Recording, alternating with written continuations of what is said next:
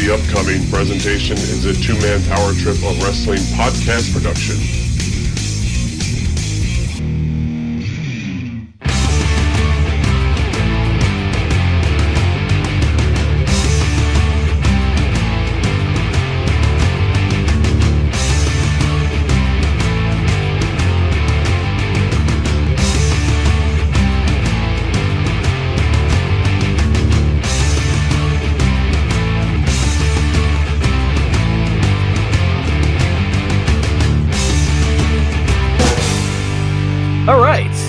Get it going right here, right now. This is New Generation Declassified, and you're listening to an all-new New Generation Declassified here exclusively on the two-man power trip of wrestling's podcasting empire. If you didn't know by now, my name is Chad, and every single week I'm joined here by somebody that we talk about the world of professional wrestling with.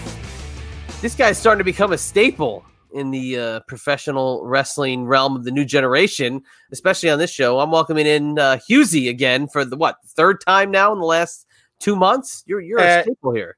Third time, and I'm got high hopes for this recording. You've caught me on a very good day. It's just been announced that on July 5th, live gigs can start happening again. 2 concerts have already been announced. One, Nile Rodgers and Chic, who I love. It's that 70s disco music. I can't get enough of it. Also, Liam Gallagher is doing a show at a venue that's not even 30 minutes walk from my house. And all my friends are freaking out. There's at least 25 of us going so far. And on top of that, later on today, in about 90 minutes, I would say, at the time of recording, European Cup's on, the UEFA Cup. And Scotland versus England, so having people over, we're going to be drinking, and I'm pre-drinking now on the show. Got a nice pint to give. People have been drinking it anyway. It's a good day, and I was always like to record with you because the last 2 shows we've done before, from my knowledge, have gotten quite positive reviews. Yeah. No, absolutely. I got guys in the business that were putting you over for some of your wrestling knowledge, especially the WrestleMania 9 episode that we did.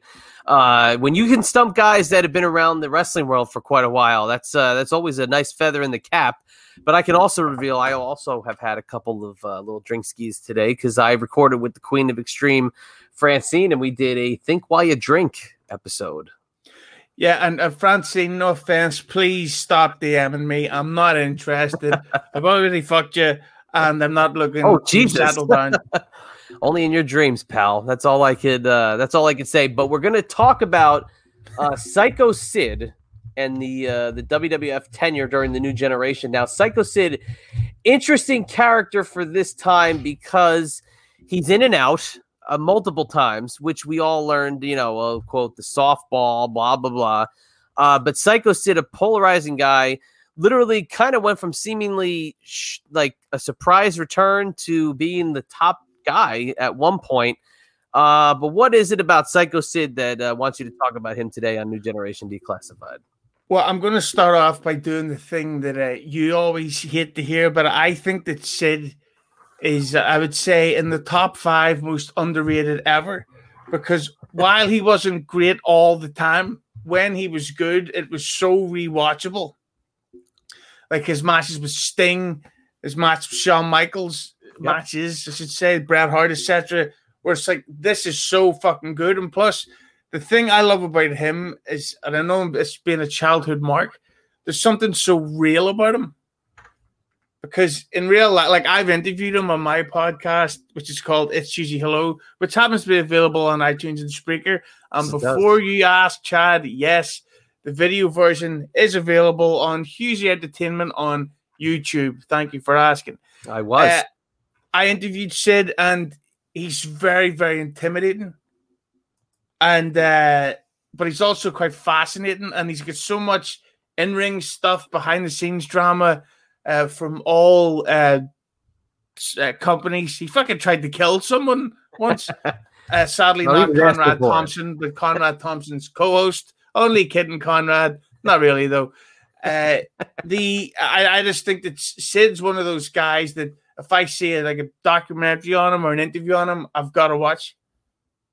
Yeah.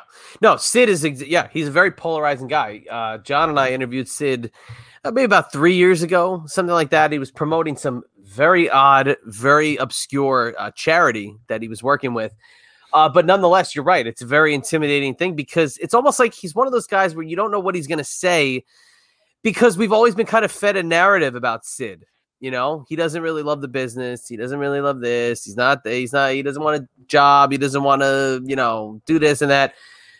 But he's got a lot to say. Yeah. And this time during this era, this new generation era, the narrative was, oh, he leaves when he wants. Oh, he just goes and does something else. But when you talk to Sid was a smart guy when it comes to the business. And he only kind of did things that made sense for Sid, which is what you think a wrestler would do. The wrestler's out there to protect his own brand. And Sid kind of follows in that realm. So when you say he's intimidating and he's kind of the guy you don't know what to say to him, what did you think about getting the chance to ask him some of these questions? Were you surprised by some of the answers he had for you? Not really. I kind of see the problem with Sid is that it's kind of like The Rock in that his career is legendary, but it's not that long. So there's only certain topics you can ask without trying to get in the thing. But the thing about asking Sid is that he is intimidating because beforehand he goes, now Adam, we're doing this interview. It can't go past 40 minutes. Then he goes, do you understand? And it's like, oh shit. It's like, yes. Yeah, but you could say that's 40 minutes, in Ireland. It might be different than 40 minutes in Tennessee, or Arkansas, wherever the hell he was. Yeah, you're right. There is an intimidating presence to him. But, I know Kevin Thorne, who legit was trained by Sid, and all the things that have always been said about him, he leaves because he wants to play softball. Kevin Thorne says, I never saw him pick up a bat once. So why do people talk shit about him and that he didn't have dedication to the business when he really did? So the intimidation factor being what it is, do you think guys in wrestling can't get behind a guy like Sid because he could probably legit kill them if he wanted to? I think also it goes to the jealousy factor. When wrestling's dead in 2 years' time, when you go back and look at it, Sid will be one of the most over guys ever. A lot of people talk about the Goldberg reaction. No, Goldberg got the Sid reaction. Like back in the WCW days, Sid would do these 90-minute squashes. He would walk in, he would choke slam some jobber with one hand, then he would easily powerbomb the guy, and you just think this wrestling's real, and this guy's real. Yeah, and Sid, who had obviously been in the WWF in 1992, 1991, from SummerSlam to basically WrestleMania. We knew him as Sid Justice. He was Sid Vicious in WCW. But Sid Justice was kind of a force-fed character. You could tell he was fodder for Hulk Hogan. So when he comes back in the new generation era, it was kind of just like, oh, Sid's back. Not like, oh, this guy who we built up to be a main eventer 3 years ago is back. It's like, oh, yeah, he's just this innocuous bodyguard for Shawn Michaels. What do you remember about Sid's return in 1995? Well, just before we get to that, would you like some Sid Justice trivia? I would die for some Sid Justice trivia. As everyone knows, the original WrestleMania 8 main event plan was supposed to be Hogan versus Flair. Right. The card, so should I say, two other rumored matches that I've heard was the original plan was supposed to be Macho Man Randy Savage versus Jake the Snake in a cage match, which would have been excellent. Amazing. And Sid versus The Undertaker. Right. Which, ironically, I'm pretty sure if that did happen, Sid would have gone over and we never would have got the streak. So there you go. Maybe Sid leaving help make The Undertaker is what you do. But then, of course, his WCW run. Like, Feeney was talking about this the other day on Keeping It 100. Like, Rick Rude was at his best in WCW in that 92, that 92, 94 era. Yep. Sid in those runs and that when he was up with Vader and they're going up against the Bulldog and Sting, that's all these amazing matches. And I think that's one of the reasons why Sid's legacy, despite the controversial moments, like when he tried to stab Arn Anderson to death and when he deliberately tried to break Brian Pillman's neck during a match, which was weird. I still can't help but love the guy. But to answer your question that you asked me 7 hours ago, Sid returning in 95 in the New Generation era, I remember it so well because it was during the Diesel versus Shawn Michaels feud, and I was still a child, Mark, there, man. And I thought, well, wrestling's real, obviously. Diesel's going to beat Shawn Michaels. He's bigger than him. And I remember even at the time going into WrestleMania 11 thinking, this is a stupid match. Diesel's going to kill Shawn Michaels. Then Shawn Michaels brings back Sid as the fucking the bodyguard gimmick, who would walk around with a knife, ironically, which I think was a reference to the attempted murder of Arn Anderson. Yes. But Sid brought back as a bodyguard was weird because it wasn't Sid's coming back as a wrestler. It was just Sid's the insurance policy for Shawn Michaels, which is the same way they brought in Diesel a few years earlier.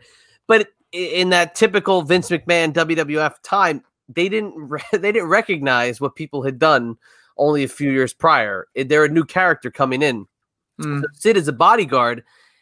For me, it didn't really translate. It was just like, I know who he is, but why is he a manager now? Why isn't he in the ring? Why isn't he an active competitor? And then out of the blue for 2 months or whatever it was leading to WrestleMania, he was just in the corner of Shawn Michaels. Boom, out of the blue, the night after WrestleMania, he turns on Shawn Michaels, and now he's a wrestler, and now we're supposed to believe Sid's a main eventer. So it's just kind of weird booking by Vince with a guy who looks like Sid that should be a monster no matter what he does. Well, I've heard that what it was when they re-signed Sid because he'd been out of pro wrestling for about a year. He hadn't been keeping up into like Psycho Sid shape or Sid Vicious shape, so they were giving him time to really hit the gym and rapidly put on a lot of muscle. The big problem though is that I remember his first feud. They went straight into Sid versus Diesel, and very, very rarely are you going to have two giant wrestlers have a good match. It looks great on pay-per-view. Should I say it looks good on poster, but 9 out of 10 times it stinks of shit. And their match at the first In Your House stank of shit. And terrible. Weirdly, it didn't draw very well either. That show as a whole was not very good, the first In Your House, and I remember it very, very well. We had one of those black boxes at the time where you got the free pay-per-view. Whoa. I had WrestleMania 11 and the first In Your House for free via the cable company at the time. Are you trying to say that black things refused to pay? Well, I'm just saying it was a black box, so whether or not I was going to pay for it eventually, that's up to the law. But I'm triggered. I said trigger. The match was not very good. And Diesel actually hurts his elbow in the match because Sid powerbombs him so stiff. Diesel kind of lands on his elbow, and it hurts the whole summer because then we wouldn't really see Diesel in singles competition until August, which we don't want to talk about Diesel versus Mabel. But Sid as a whole, if you look at Sid, what do you think? You think main eventer. You think world champ. You think a guy who's going to be contending for the title. But it took a really long time for that to kind of happen. Do you think that's what kind of hurts Sid in the generic fan's mind? They see Sid and they go, he had a cup of coffee, whatever. We'll get to that. But in this time, 95, he wasn't really made to be a monster. He was just another one of the guys.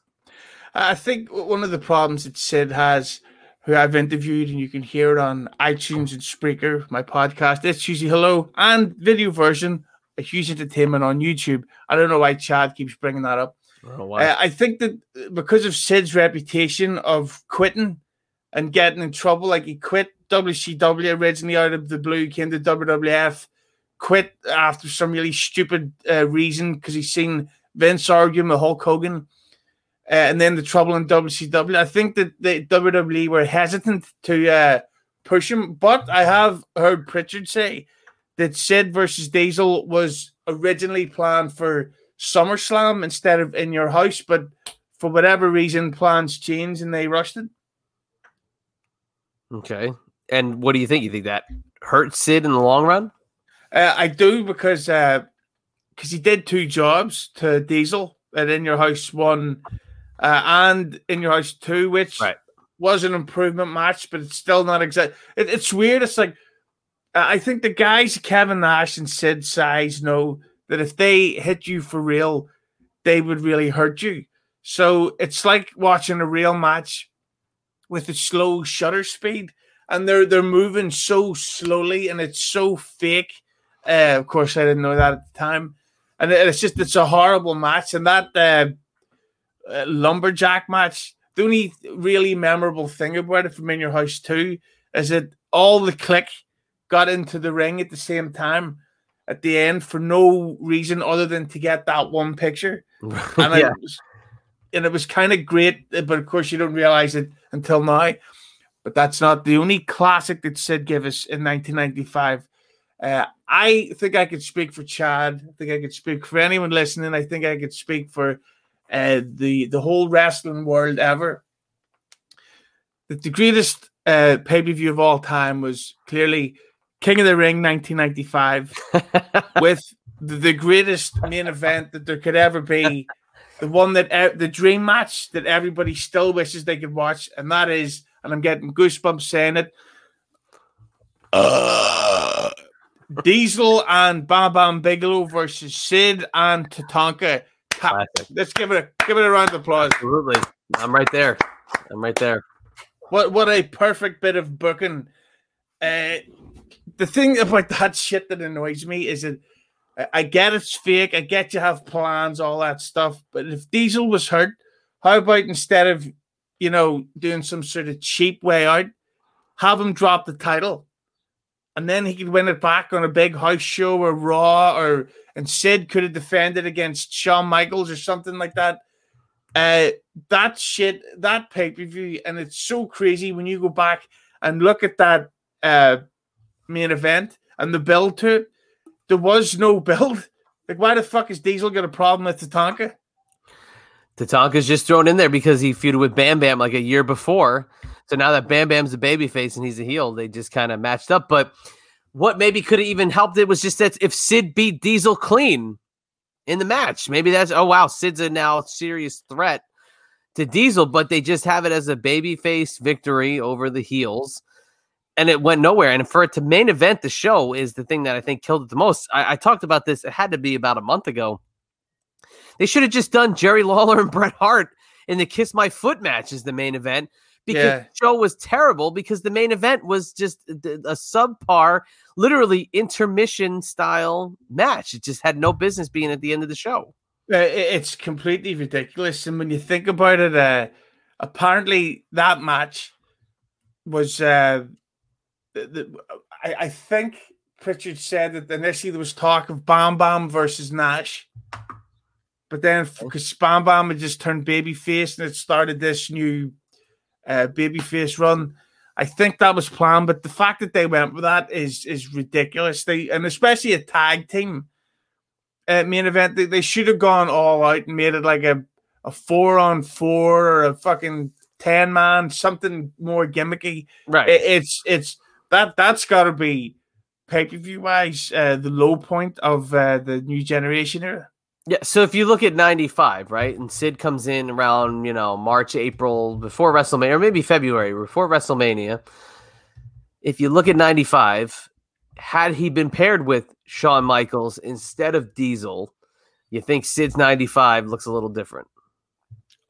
100%. I mean, you think about the logic of it. Shawn Michaels had been back for over 2 months. The storyline was that he was injured the day after WrestleMania.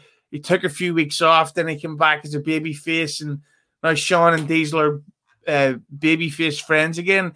They fantastically named Two Dudes with Attitude. The worst name ever. The only thing worse than that is Wrestling with Reality. The Retro Renegades. Oh, God. Why not call it AIDS Assassination?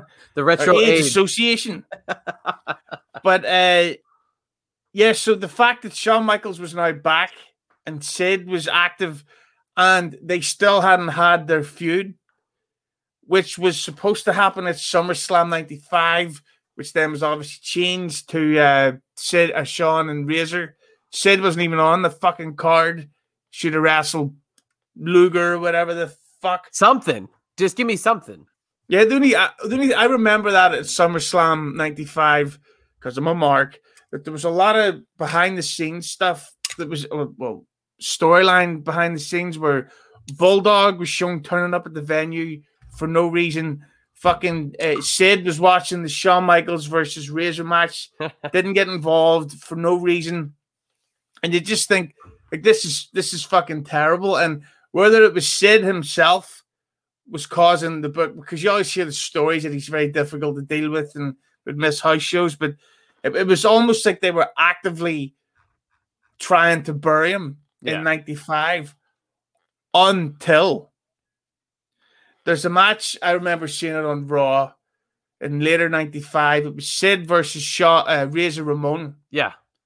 And that was the match where the 1, 2, 3 kid turned heel.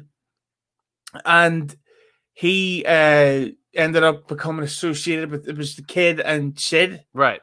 And they were fucking excellent. Yeah, great dynamic between the two. And but I've always wondered, why wouldn't you make that match Sid, give Sid a run with the IC title? Because it makes sense. Yeah, because if we're in storyline world, if the kid knows that he's going to turn heel on Razor, why would he make it a non-title match? Right. And I just always thought that's a huge, huge missed opportunity. And not that I have anything wrong with it, but it leads to a 1, 2, 3 kid and Sid versus Razor Ramon and Marty Jannetty feud, which Jannetty had new life coming back in 95, where he was probably having the best matches of his post-Rockers run. He's doing these high-flying moves. He's very motivated. He's doing a great job. But they have a tag match at the, probably, if you want to second it to the King of the Ring 95, the second worst pay-per-view on paper for them. The December 95, they have a tag team match where Sid's gone after that. That's over. That whole feud is done and Sid is gone.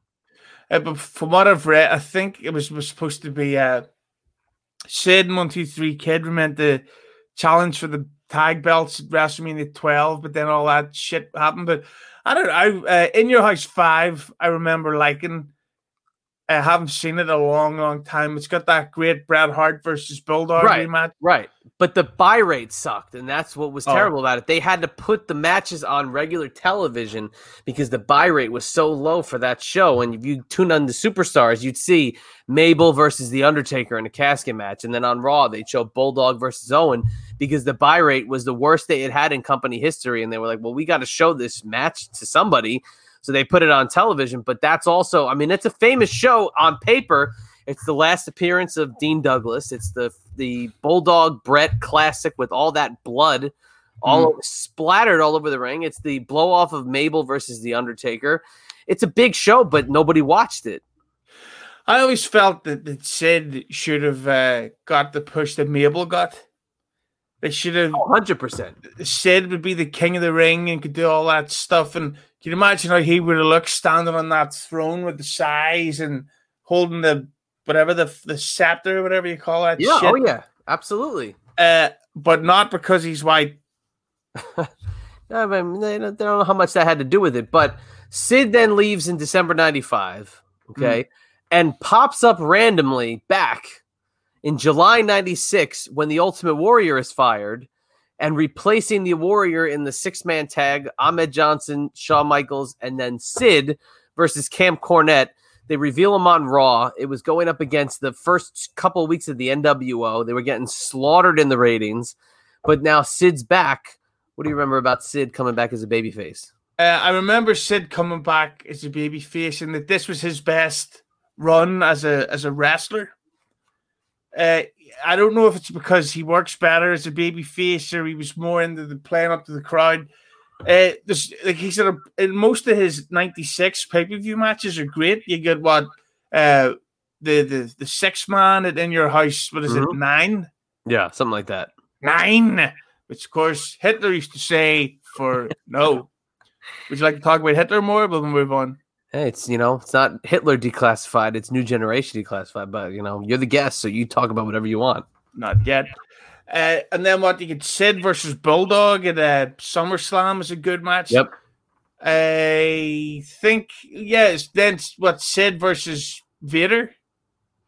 Sid versus Vader would be, was that Mind Games or October? I think it was the one after. I don't think Sid's on the Mind Games pay-per-view in September. I think they go right to the Buried Alive. Sid is Sid Vader for the #1 contendership for Survivor Series. Yeah, so that stuff I loved, and Sid had that unbelievable no, that was still his heel music, wasn't it? The Psycho Sid in October. Yeah. I think he was in the tweener phase, kind of at that point. But see, then with Sid, and he had that entrance with the giant letters, that was if that came in October. I know it was there in November, but I think it might have been October. Yeah, so it was a really great run, and but the thing about Sid, and I'm kind of skipping ahead, is that Survivor Series 1996, which I think is one of the greatest pay-per-views they've ever done. Very good. If you go back and look at the lineup, they got some loser called Rocky Maivia joined. He went on to do nothing. He's a nobody. He's not secretly gay either. Hey, that was a rumor at the time. I'm not going to lie. That was a rumor. I remember back in the AOL chat room days, that was a rumor about the old Rocky Maivia, that he might have been a little funny. He's not funny in Baywatch, but he's not funny in his bank account either. Fuck me. But at 1996 Survivor Series, the main event was Sid versus Shawn Michaels, and it's genuinely one of my favorite matches ever for so many reasons. First of all, the action is really good. I'll take a sip of Guinness here. Cheers. Thank you. So the action's really good. The crowd is fucking marking out red hot like anything.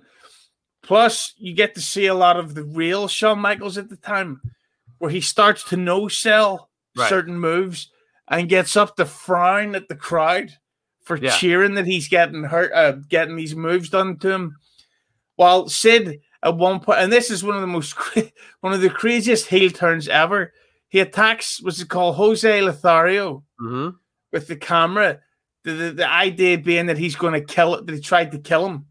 And the crowd's cheering it. They cheer him, yeah. This old man's having a fucking heart attack at the side of the ring. I think they say cardiac moment. They can't say heart attack. See? And the fans are going, yes! So Shawn goes out to take care of his manager, make sure he's okay. Sid smacks him in the back of the head with the camera. The crowd goes nuts. Power bombs him. The crowd goes nuts. Pins him 1, 2, 3, and the crowd is like outrageously on their feet cheering. This guy almost tried to kill someone. He tried to kill an old man. But that match, I've rewatched that match dozens and dozens of times. That's one of the things. Like, I wouldn't say that Sid's like one of the all-time greats, but when he could go, he could fucking go. Yeah. I talked about it last week on New Generation Declassified with Man of Steel Mike Verna, who grew up in the New York area, and I grew up in the New York area. Shawn Michaels was hated in Madison Square Garden during his title reign. Before the title reign, people didn't mind him. He was cool. He was different. You could cheer him, whatever.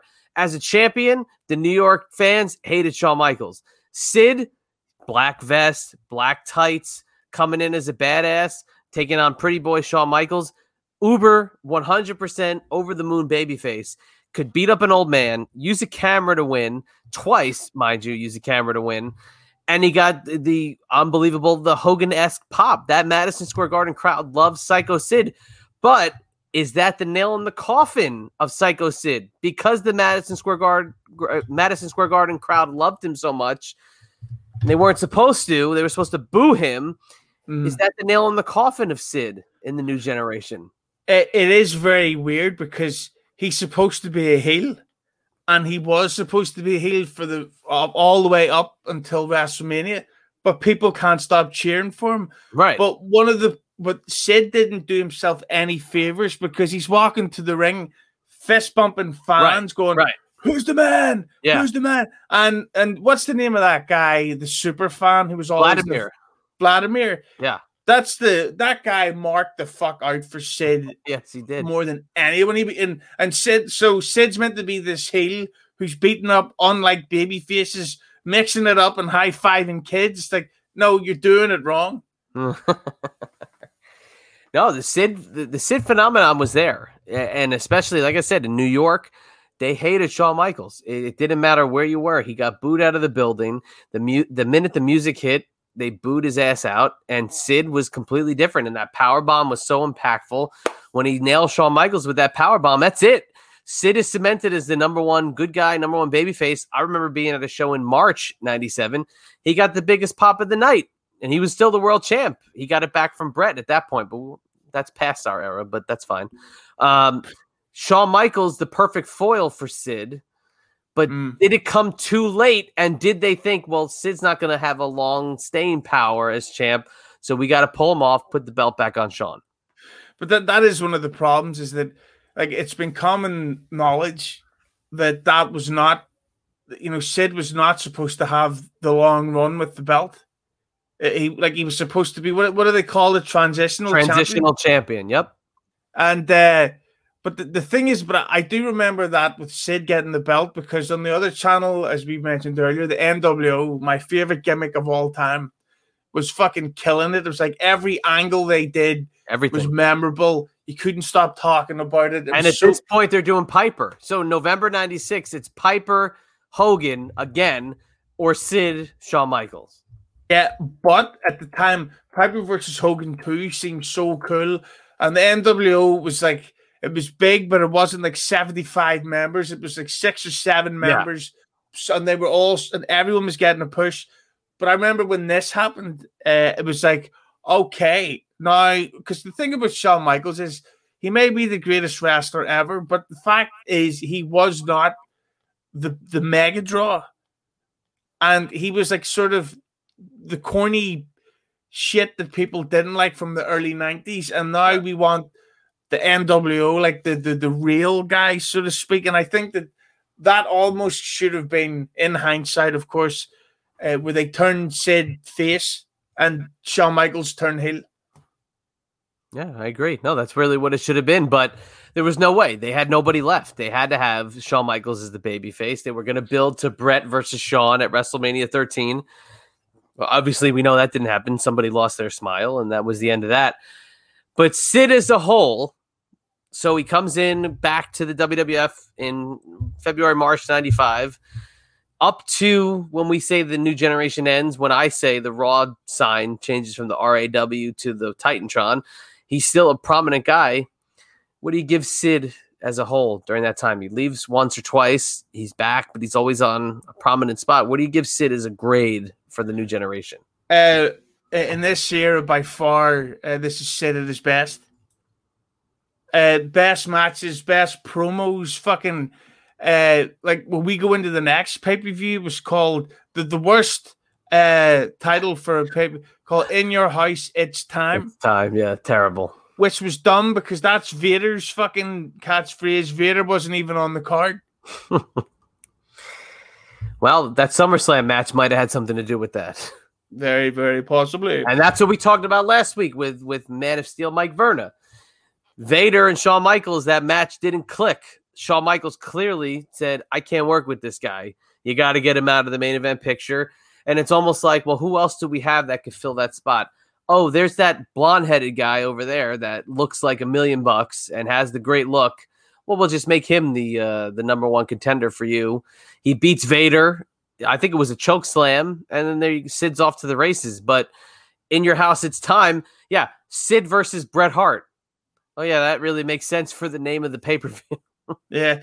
Makes you wonder, though, that had Warrior not gotten fired, do you think that the Warrior would have been getting Sid's push? That's a good point. So if the Warrior doesn't get fired in July, is the Warrior facing Shawn Michaels at SummerSlam and beating him, thus leading to, is it Warrior Mankind at September 96 Mind Games? Is it Warrior Vader at Survivor Series? Like, where does this go if the Warrior decided, I'll just make my dates rather than, oh, my dad died and I'm so sad about it and I can't show up? Warrior versus Undertaker at WrestleMania. Ooh. What could it have been? I mean, there was also a rumor, too, that Kurt Hennig was supposed to get a title run at some point in 96, 97. So you literally never know where this whole entire thing could have gone. Is Shawn Michaels dropping the belt to Mr. Perfect at Survivor Series or SummerSlam? That would have been great. There was the rumor. Do you remember the rumor about Larry Hennig had a poster that was promoting an indie event in Minnesota that billed WWF champion Kurt Hennig, Mr. Perfect, as being on the top of his card? I did not know that, but I can tell you that if you have the what do you call it, the self-destruction of the Ultimate Warrior, yes, and they start talking about he missed dates, advertised dates, it shows you a poster that says WWF champion Ultimate Warrior defending against Vader. Yeah, I believe it. Yeah, so like, and I really doubt that they would have brought Warrior back to not push him, or the Warrior would have demanded it that way. But getting back on topic to Sid, the match with Bret Hart, I don't remember the match so much, but one of the things I do remember is that at the time, Shawn Michaels was on commentary. Right. And he's dropping shoot comments and insider comments the whole time. It's actually quite amazing to watch, and you can see why he would be so disliked backstage, because he's making, like, he calls Sid luggage and talks about having to carry him, which is a wrestling term. That's great. And you just think, oh Christ! And Shawn didn't even look sober at it. And then he might have had a couple of somas in there that might have influenced those comments. Very, very possibly. And then what happens at the end of the thing is that when Shawn and Bret have a clash to cause the Sid to win, Bret Hart, accidentally or not, punches Shawn Michaels for real in the face and broke his nose. I believe it. And then the pay-per-view ends with Shawn Michaels cutting a promo, nose bleeding into the camera. Vince cuts his mic off, and it's like, okay, wrestling's real. Who's going to tell me wrestling's fake? And that's what they can't duplicate in any sense now, is that these guys didn't like each other. They weren't just happy to be on the card. They weren't just happy to be on Monday Night Raw or AEW or SmackDown or wherever. These guys legit were jockeying for the position of, I'm the top guy, and y'all can fuck yourself if you think you are. And Shawn Michaels and Bret Hart legit played their parts live on television that we would see explode, 10 months later. But to be fair, like we were, I think I was 12 at the time.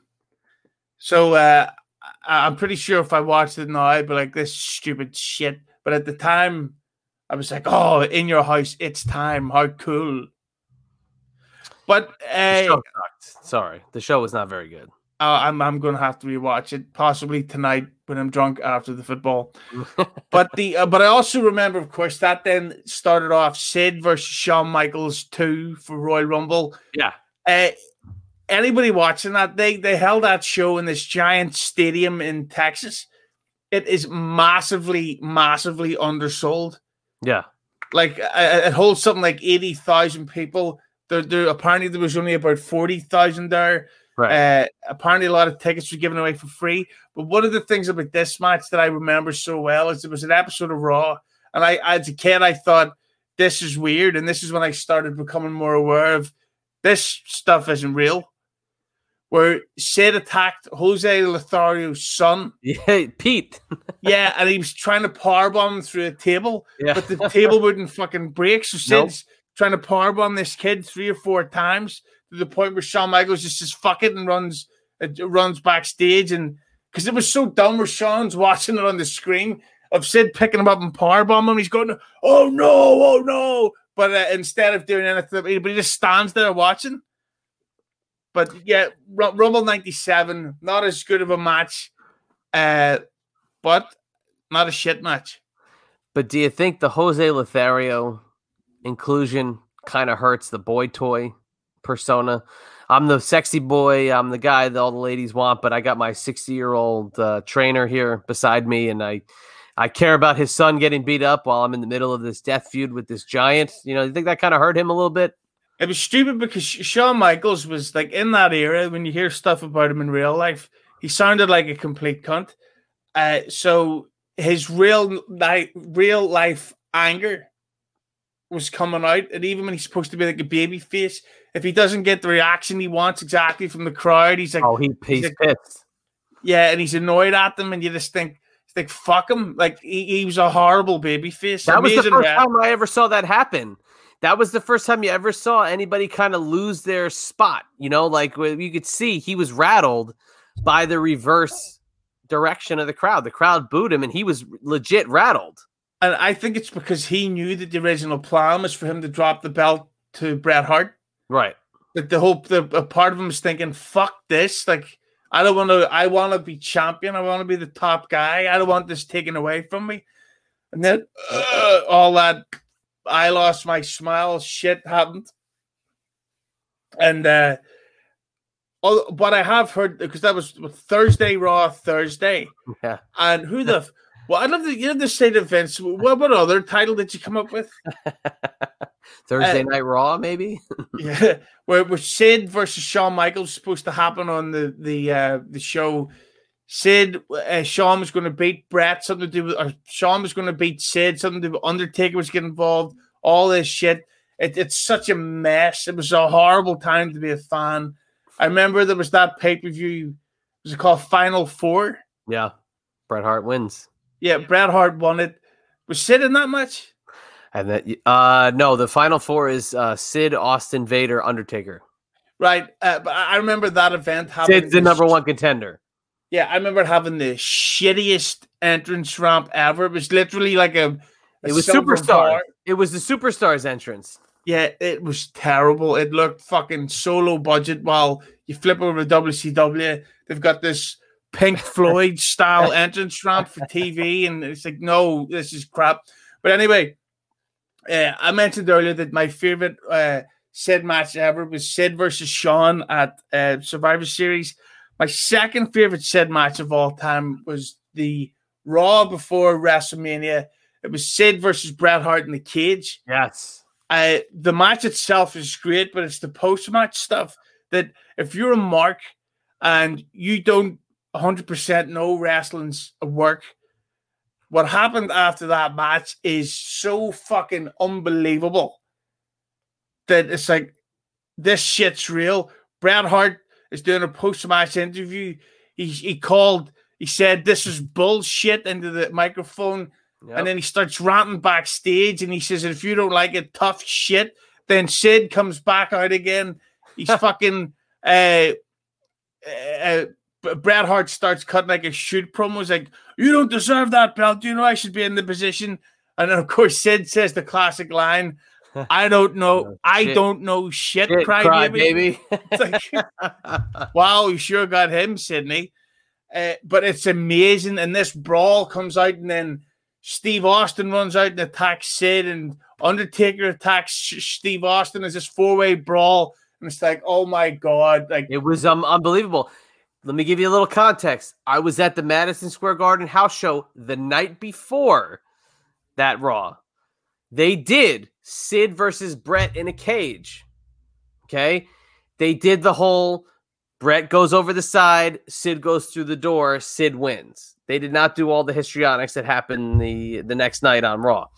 The next night on Raw, you literally just watched everything change, including Bret use the line, Undertaker, when you slam the door on my head, you slam the door on our friendship. You go, holy shit, Bret Hart's a bad guy. Mm-hmm. He just called out the Undertaker. So much happens in that one night. It changed everything. But Sid's still the world champion at that time. So does it overshadow Sid as the world champ? Before we wrap it up, does that overshadow Sid as the world champ, that Bret Hart and Steve Austin and their feud overshadowed the Undertaker and the Undertaker and Sid as the championship match at WrestleMania? 100%. But the thing that I just find so fascinating is that Sid's run, when you look at the dates, he was the new generation era. Yeah. And as soon as he left just before SummerSlam, that's when Attitude started, and Shawn Michaels turns heel and everything. But of course, Sid then goes into WrestleMania, has that boring match with Undertaker, stupid fucking idea. It was a terrible main event. Sid then took a little time off, I remember he was supposed to wrestle Bret Hart again, but of course, obviously, they went with Steve Austin because they happen to have the greatest fucking match in history at WrestleMania. By accident. But because of that match, I think that was basically Sid's done. Yeah. Sid and Steve Austin, they're pretty much the same gimmick. They don't. Steve Austin's also selling more merch, way more over, by far better wrestler. Sid isn't necessary, so it was like time to move him down the card. And the last pay-per-view match I can remember him having was Sid and LOD against the Hart Foundation. Mm-hmm. King of the Ring. King of the Ring, yep. And of course, Hart Foundation goes over, and it was not a fond farewell. It was like, right, bye. Yeah, that was it. Actually, I don't know if that was after he came out. Was that after he came out on the stage randomly to be a random participant in the Steve Austin tag partner, whatever you call it, search? I fucking remember that when the Hart Foundation were all announcing, if I don't win at SummerSlam, I'm going to do this, this, and this. Yeah. Yeah, I remember that was great. But like when Sid wasn't put on the Canadian what do you call that? Canadian Stampede. Yeah, when Sid wasn't put on that team, that's basically WWE's way of saying, right, there's 5 guys above you. You're done. And then, of course, Shawn Michaels was then back active wrestling. He's likely making a few calls. It was not a fond farewell. No. But do you think, just as we're wrapping up, that Sid is he's inevitably Hall of Fame worthy? Oh yeah, without a doubt. But yeah. is he gonna crack the the chairman's thoughts that day?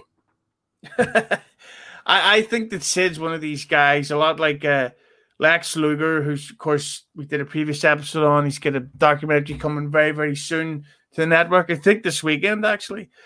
I think that Sid's one of these guys. He needs a documentary. Obviously, he did some pretty harsh shit that's going to be hard for people to get over. Tried to kill fucking Arn Anderson, tried to paralyze Brian Pillman.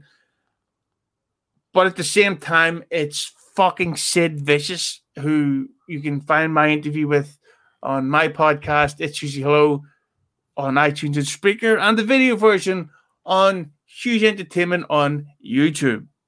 And if that's not the perfect way to end it, I don't know what it is, because that's the perfect way to end it. So your debate for Sid, you say he had a great run. Give me a letter grade, A to F. What do you say, Psycho Sid, New Generation? B+. I think that the great moments are fantastic. Sadly, there's not that many of them.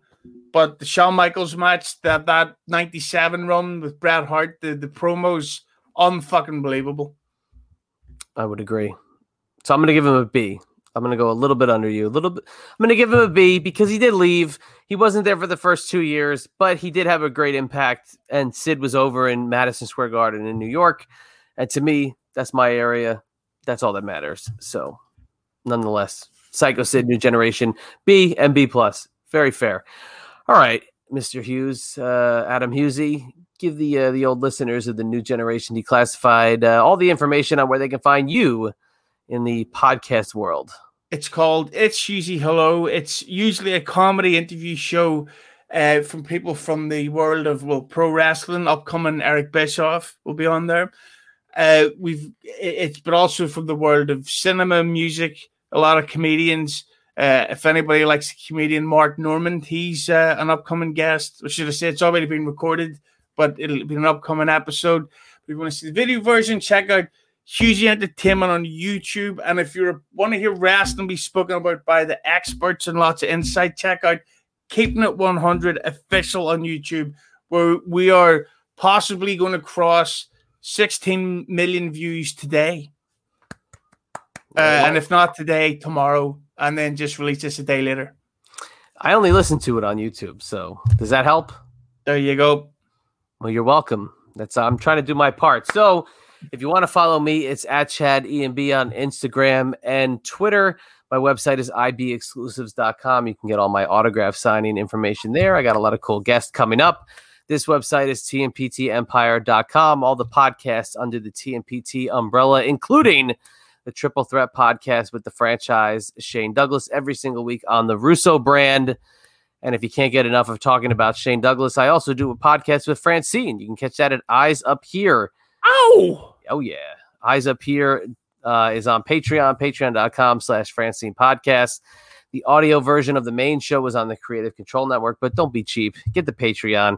There's a much more better content for you to consume on the Patreon. You can do that there every single week. We got 4 shows for your liking. A lot of ECW talk if you're a fan of ECW.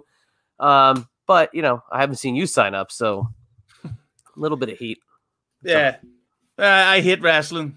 That's all right. We can forgive that. But I appreciate you coming back for the 3rd time in a couple of months. We'll see if we can get you back again, maybe 4 times. I don't know what we would talk about. We'll find out another random topic we could shoot the shit about on the airwaves here. But for the great Husey, this is your old buddy, the Chadster. We will catch you on the flip side. Thanks for listening to the 2-man power trip of wrestling. What the world is downloading.